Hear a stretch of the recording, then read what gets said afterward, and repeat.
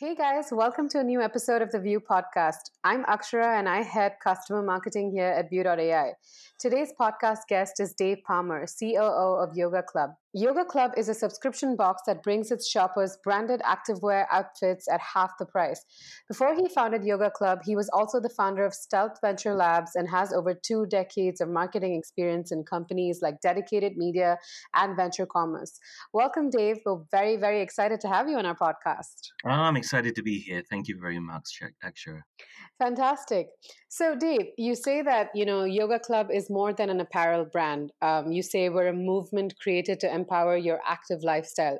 Can you tell us, what inspired you to venture into the subscription box business, and why did you feel like athleisure and activewear was the right category to explore? Awesome. So, back a few years ago now, I was running a venture lab with a few friends, and we were busy working in the subscription space, doing very well, scaling companies, bringing all of our sort of superpowers to bear. And we'd been very, very successful with a few big names.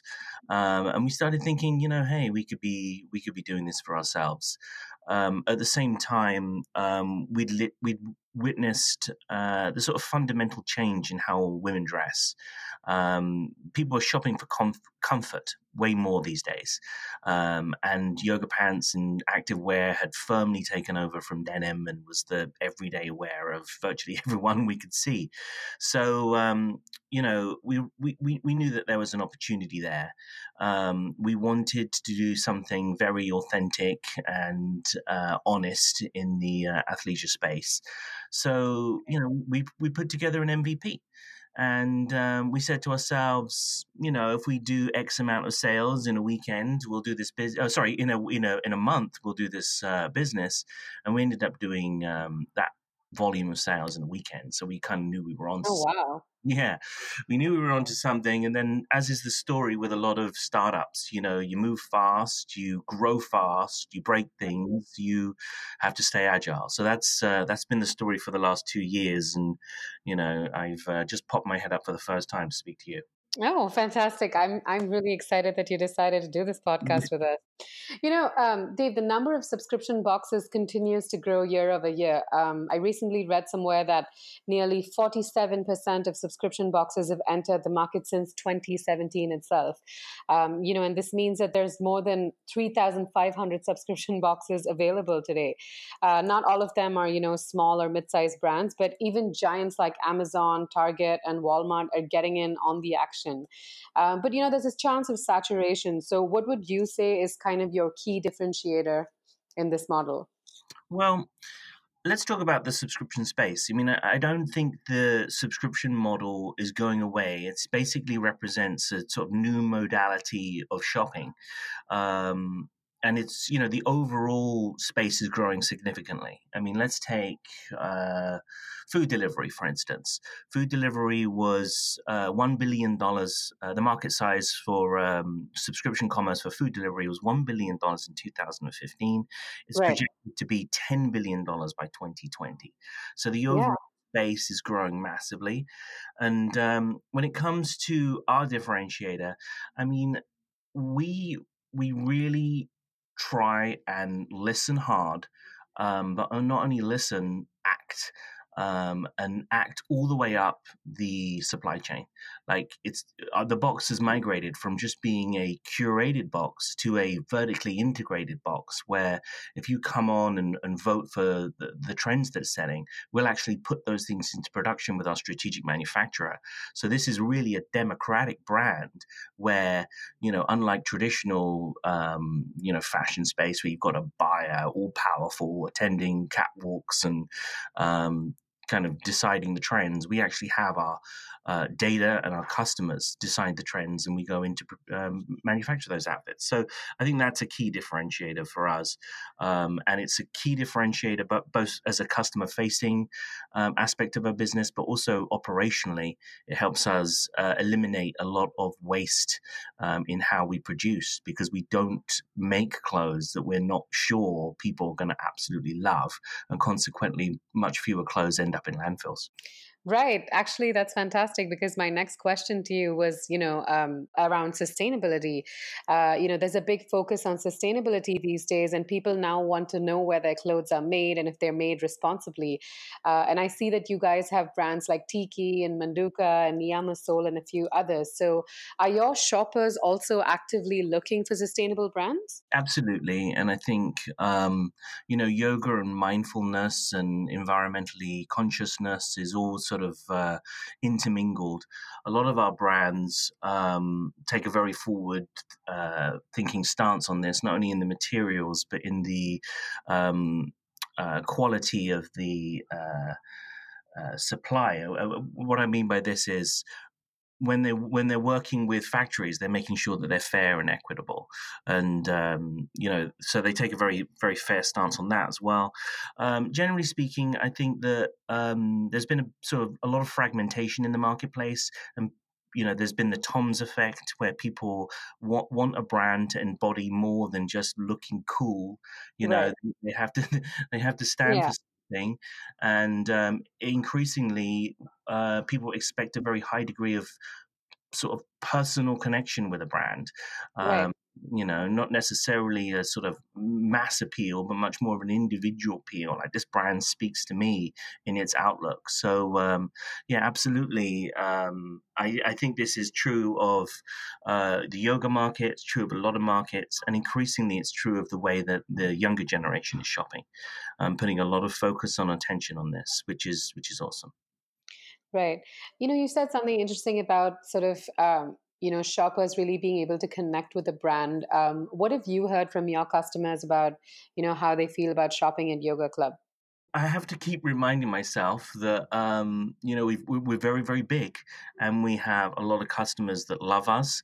Right. Because you know how it is online. I'm actually one of the responsibilities that I'm in charge of is customer service, and we're very very active in listening on the social media channels, listening on all of our reviews, and there might be a 0.001% of customers that are unhappy, but they speak very loudly, and it's super important that we truly hear them, and we seek out information, good and bad, to try and move at the speed of thought and address people's concerns by constantly evolving the business. So I'm appreciative of all my customers. I'm appreciative of all feedback. We try and do a really good job of not only making sure customers know that we've heard them, but the most important step, which is acting upon that. Um, the brand has been very well received. We have a 4.5-ish rating on Facebook. We've embedded feedback into our business model. It's Oh, absolutely wow. Fantastic. core. Yeah. So, we get industry leading feedback on all aspects of the clothes that we put in the box, from fit, feel, pattern, style. And we use that feedback to direct our purchases to make sure that we're never rebuying from manufacturers that don't have phenomenal ratings. And we're also quick to react and to take something out of the supply chain, or to take something out of the curation pool if the performance isn't there. So you know, feedback, I don't think is, I think the best kind of feedback is ongoing feedback, where you can, especially as a subscription company, where you can continually listen, continually change, continually adapt, and hopefully build out a very long term relationship with that customer, where they try you, and that's the biggest kind of leap of faith at first, just trusting you enough to try you, but then continue to grow with you as they share more about what they like and don't like, and we get better at incorporating that and nailing it every time. Absolutely. You know, there's actually something very interesting you said about, being able to make better merchandising decisions and reacting faster to what you see going on. We talked a little bit about product sustainability itself, but there's also the business angle. And as a model, the subscription box kind of provides you with the ability to curate based on data and profiles of each individual user. So in some sense, you're kind of understanding them better, possibly, reducing returns and basically making better decisions on what to sell and what not to. So how has technology helped in that aspect, and has it helped with profitability? Yes, yes, it has. So we're a data and technology company that works in the fashion space rather than the other way around, right? So we're very data forward, and that's representative of our team. I would say 50% of our team are data scientists and technologists. Um, when it comes to the subscription model and what you were saying, I mean, it goes even further than that, right? The fact that the subscription model affords you a stable base of demand, unlike e-com or retail, you can project sales, but you never truly know to the Right. level that you know of a subscription model. Absolutely. It allows you to personalize all the way up the supply chain. So we've actually increasingly we're moving towards mass customization, which is the idea of I'm actually going to go and produce clothing for this particular segment in this particular style. And then that's kind of a virtuous circle that keeps growing. But because I'm personalizing right at the product level, well, that is a huge differentiator and an insulator to churn, because people feel, wow, not only are they listening to me, I can't get this product anywhere else because we're literally working with strategic manufacturers to create it. But yeah, I mean, we're technology is a core aspect of what we do. We really started out by um, on the sort of technology side, using technology to help filter all of the choices that we could make to satisfy a customer, and then moving from filtering, it gets into kind of recommending what would work for a given customer, and then taking broad strokes, we move from recommending to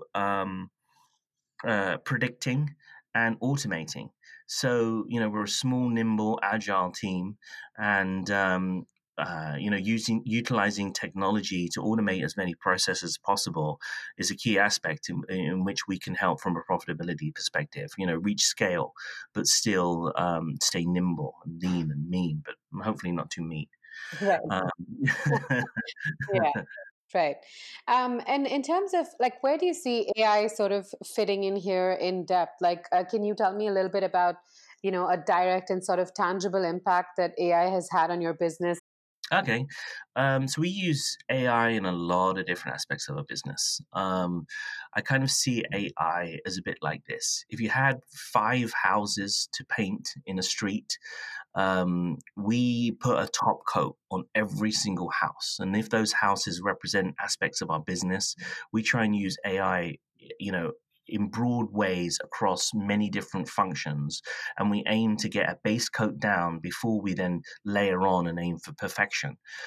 So we've at that stage now where we've made a pass across a lot of different aspects of our business, from customer service to curation to automated marketing to logistics. There's a lot of different aspects of AI. But here's the thing with what we're talking about here, fashion. Um, Fashion is still a very artistic and highly nuanced field, right? It's the idea of a robot being able to, or an intelligent computer system Right. being being able to make an outfit. We're a little bit ways from that because of the sort of synergy and the nuanced nature of an outfit. Right. There is a certain, je ne sais quoi, to use a French word. There is a certain kind of synergy that happens when it comes together.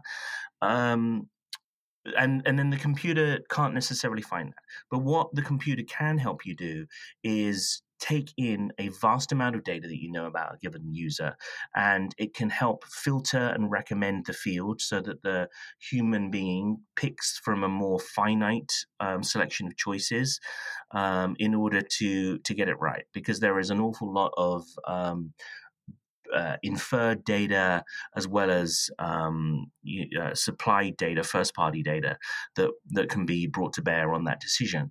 And the better you want to be at curating, the more data you want to bring in, but then consequently, the more overwhelming it becomes for a human curator to kind of ingest all of that.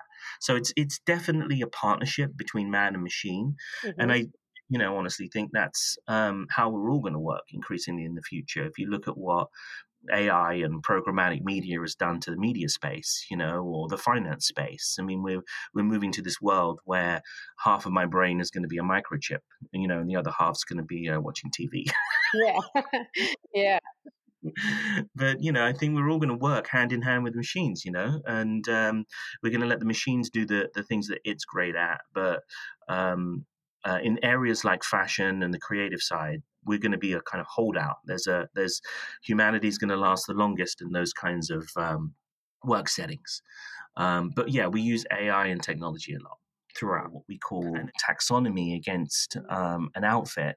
That's a very labor-intensive process, and we're looking at you guys to help us do this visually so that we can get a very rich set of data to work with, to predict from, to personalize from, to filter, to recommend, things like that. So yeah, we're excited. Fantastic. In today's businesses, we're kind of heavily depending on data analytics to predict, which of our marketing efforts will give us the highest yield. So tell me a little bit about what you think about, predictive marketing being the new frontier in businesses. Yeah, I mean, it absolutely is. I mean, predictive. So you've got analytics, which tells you what has happened, and then you've got predictive analytics, which are going to tell you what is likely to happen next. Now, the more fluent and effective you are at understanding what's likely to happen next means that the more you can anticipate a customer's needs, and if you can anticipate their needs, you can make their life easier. And at the end of the day, we're in the subcom space, right? Which is all about convenience. It's all about saving people time, and it's all about, making people's lives easier. So we use AI to take our feedback, both given and implied feedback, interpret that so that we can communicate to our customers with the right message at the right time at all times. And committing to convenience means that if you think this customer wants to cancel, well, then you let them cancel. You don't try and take the old school approach of standing in the way and making things difficult. In the early days when we ran this business, we thought the solution to customer service was armies of customer service people. We have a fairly big customer service team right now, but we also created a customer love center where our customers can go and access anything they need to do on their account, change their frequency, cancel, move from monthly to quarterly, etc. Right. All without human intervention themselves, easily and quickly. And what we actually found by doing that is that, ironically, our save rates actually went up from a human being because people felt in control and comfortable, and consequently had better feelings about the brand if they did cancel. And some of our members cancel. Some of our lovely members get pregnant, for instance, and then can't fit into their yoga pants and don't want to fit in their yoga Oh. pants for but then come back to us, and we found our win back rate was a lot higher, given the fact that people have this comfort feeling of knowing that it's not a scary subscription that they're going to be locked into. Instead, there's a lot of flexibility and control in their hands. So I think that hopefully that answers the question. Yeah, it does. And, in fact, I'm listening to everything that you just said, and that's one part of the customer experience where you're kind of providing that, flexibility and everything. But there's also this community aspect. Yoga Club seems to have a huge community on Instagram. There's like 70,000 followers, and it's pretty amazing. How have you built this community? And, has social media played a major role in building this sense of being a part of this big fitness community? And is that how you're also listening to what your customers are saying? Yes, we do listen through social media. We also ask for feedback on every single item that we send out. We also do things like a trendsetter survey, where we'll literally get samples from our brands, put them together on models, ask our customers to vote on them, and before we go into production on any of them, we look at all that data and make really informed decisions. Again, sometimes using AI to identify customer groups and segmentation. Um, but yeah, I mean, I come from the marketing space, the online marketing space. Right. Previously run dedicated media, so building audiences and all that stuff is second nature to me. But right from the get go, we wanted to build a very authentic brand. We wanted to build a very honest and open and transparent brand. Um, so yeah, we do react and listen and work with our customers with our social media presence. We've built a pretty robust Facebook group called My Yoga Journey, which is completely free, and it's a really amazing place online where women can go and share their yoga journey. We're a big proponent of inclusivity.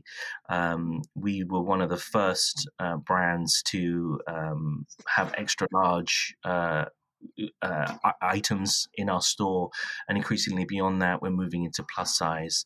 So, the community is amazing. It's truly supportive. It meets everybody where they're at on their yoga journey. And it's a place where people can, ask questions, get inspired, be vulnerable, be supported. And that's the kind of level, that's the true hope of social media, right? It wasn't just getting kind of, Yeah. your junk in your newsfeed every day. It was truly about community. And I think that's what we've been able to do. And we've been incredibly fortunate with our members that are so vocal and caring and supportive and wanting us to succeed. I mean, at the end of the day, we do a very difficult job. We're trying to predict a woman's fashion who we've never met and get it right consistently. And a lot of our customers have been very generous with their feedback, very supportive of our growth, and yeah, truly thankful for the two-way street that we built here with this brand, as far as the listening and the feedback and the community aspects of what we've done. I think we've succeeded there, and honestly, community is a core aspect of brand building these days. I mean, people are looking for that connection with their brand, be it against their core values, like you said earlier, environmental values, for instance, but also about, they want brands to speak to them on a very individual and personalized way, which is where, again, coming full circle, technology comes into this. It's only really possible to be a personalized, mass curated, mass customized brand with the use of technology. So, Absolutely. yeah, so I think, and the subscriptions space especially plays nicely with those things.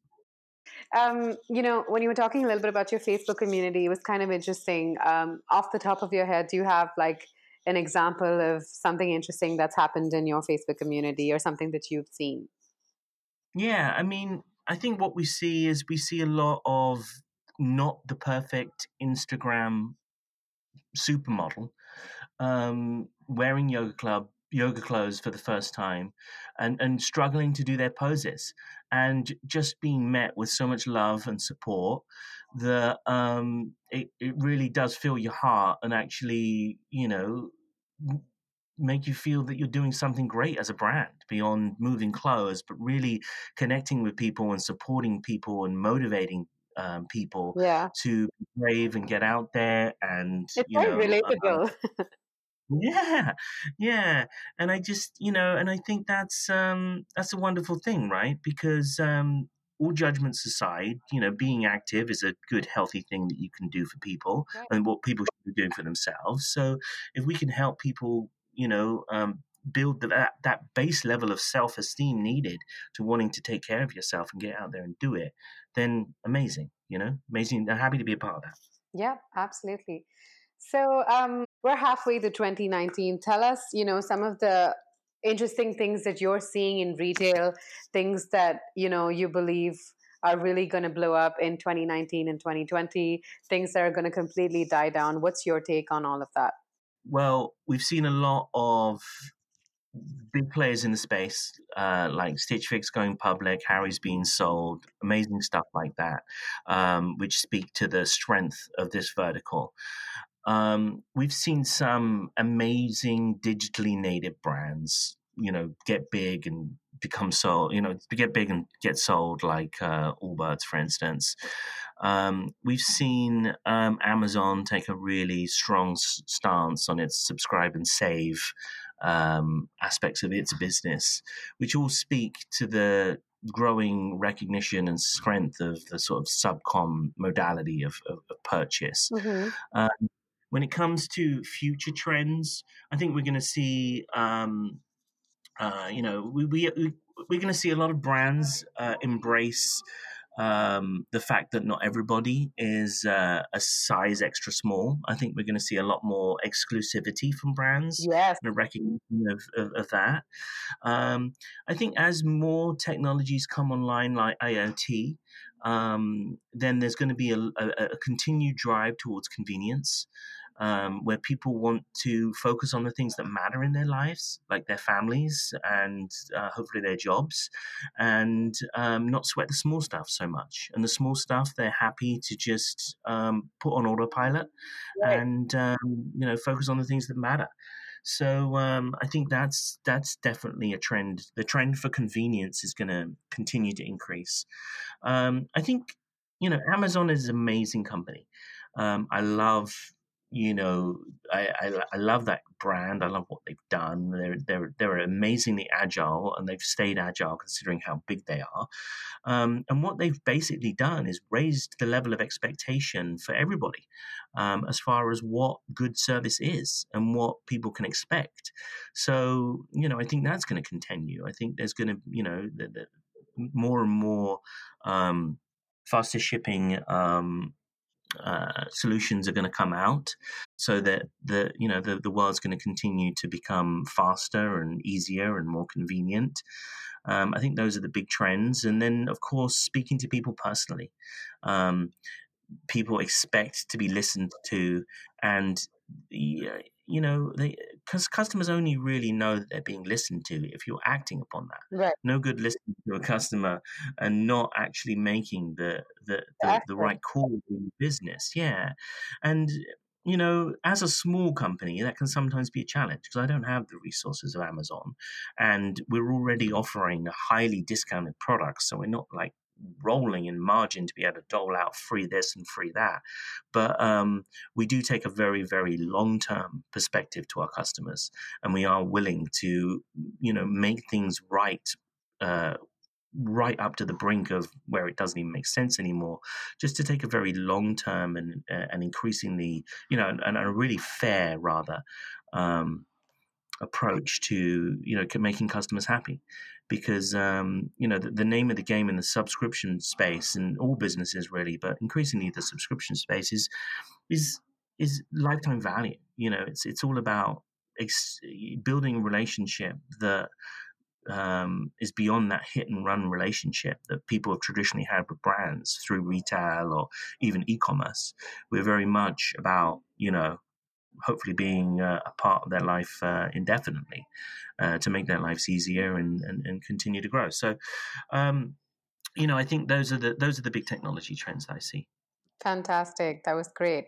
So, Dave, we're going to wrap up this podcast with a really quick rapid fire, because we now got to know everything that Yoga Club does, but we still don't know enough about you. So, here goes. What's your favorite social media to use and why? Facebook, because I'm old. Really, because I love the look back feature, and seeing my kids when they were younger and all the memories. That's a wonderful, Oh, that's wonderful aspect. nice. What's your favorite book to read? Michael Dart's Retail Seismic Shift is a must read for anyone that works in in in retail or disrupts retail. So that's the business book. And the novel, I read anything by Ian McEwan. I'm currently reading Machines Like Me, which is a love story, a love triangle between a robot and a couple. Oh, wow, fantastic. I'm going to check that one out. Tell us, what's the one brand we should all aspire to, or a brand that you think has always been super cutting edge and done stuff out of the ordinary? So here's an interesting one. I really love Porsche, right? And Mhm. I love Porsche because it leads by product, and it was agile before agile had a name, right? It was all about iterating and optimizing a design. You look at the 911, how it hasn't really, changed that much. Instead, it's got a tiny bit better and a tiny bit better every month, Mhm. or every release rather. I think that's a brand that's amazing. Sticking with cars, I think Tesla is amazing, and they deserve to succeed. I drove here in one today. I just think it's amazing how they've sort of said product and R&D is my marketing budget. I've never seen a Tesla ad, but they're outsold Mercedes Benz for the first time. Right. Awesome. And what's the one thing you ensure to do as a leader for your teams? You see, one thing isn't fair, but there's a few things. An hour a day is something that I promote, and that's an hour of reading or learning a day. The learning is absolutely fundamental, and it's what I look for when hiring someone that's got a eagerness and a willingness to learn, because we live in a very, very fast moving environment, and learning helps keep it fun and fresh. And you basically need people to be able to learn if you want your teams to grow. um, Hiring right, I spend a lot of energy on hiring. um, I think the average is about 280 resumes per position. But we take it super seriously. I'm looking for people that know themselves, that can look inwardly at their weaknesses and address them and change and grow. I mean, I think once you've got a talented person that can do that, then their potential's unlimited. And then the people that know me know I like to have fun. Um, I like to have adventure and fun, even in the workplace. We're a remote team that meets once a week to lunch together and happy hour together, and potentially go to the casino at 2 o'clock in the morning together. On a Wednesday night. That sounds Having fun is super important. Getting stuff done. I don't really care what order we do those things, as long as we do both of those things in spades. right. Okay, last question. Give us some entrepreneurial advice for people who are starting out in retail. Um, I would say keep learning, stay agile, keep leaning on technology to differentiate yourselves, build the most robust war chest of data and personalization tools that you can for your customers, because that's what's going to separate you from the giants out there. Prepare for a lot of coming changes. I believe that you read the book from Michael Dart, you'll get a sense of sort of the seismic shifts that are at play here with retail. And one way you can insulate yourself against those shifts is by staying current with all the new technologies, like you guys, learning a lot, and being and testing, of course, right? Testing things so that you can adapt to the changes. I think that's what I would say. I would say stay nimble and small. Don't build anything that doesn't add exact value to your business. Try and leverage existing platforms that exist out there, rather than reinventing the bicycle. But when you do have to build technology, make sure that you do it with a really solid team, and you're future proofing it as much as possible. That was some excellent advice. Thank you so much, Dave, for joining this podcast and for doing your first ever interview with us. In fact, I really had a great time chatting, and I do hope we can connect soon. Oh, it was a pleasure. Thank you, Akshara. I really appreciated it. I really enjoyed it. To get your monthly dose of retail, follow the Vue podcast at vue.ai/blog/podcast. Thank you so much for joining us, and we'll see you soon. Bye.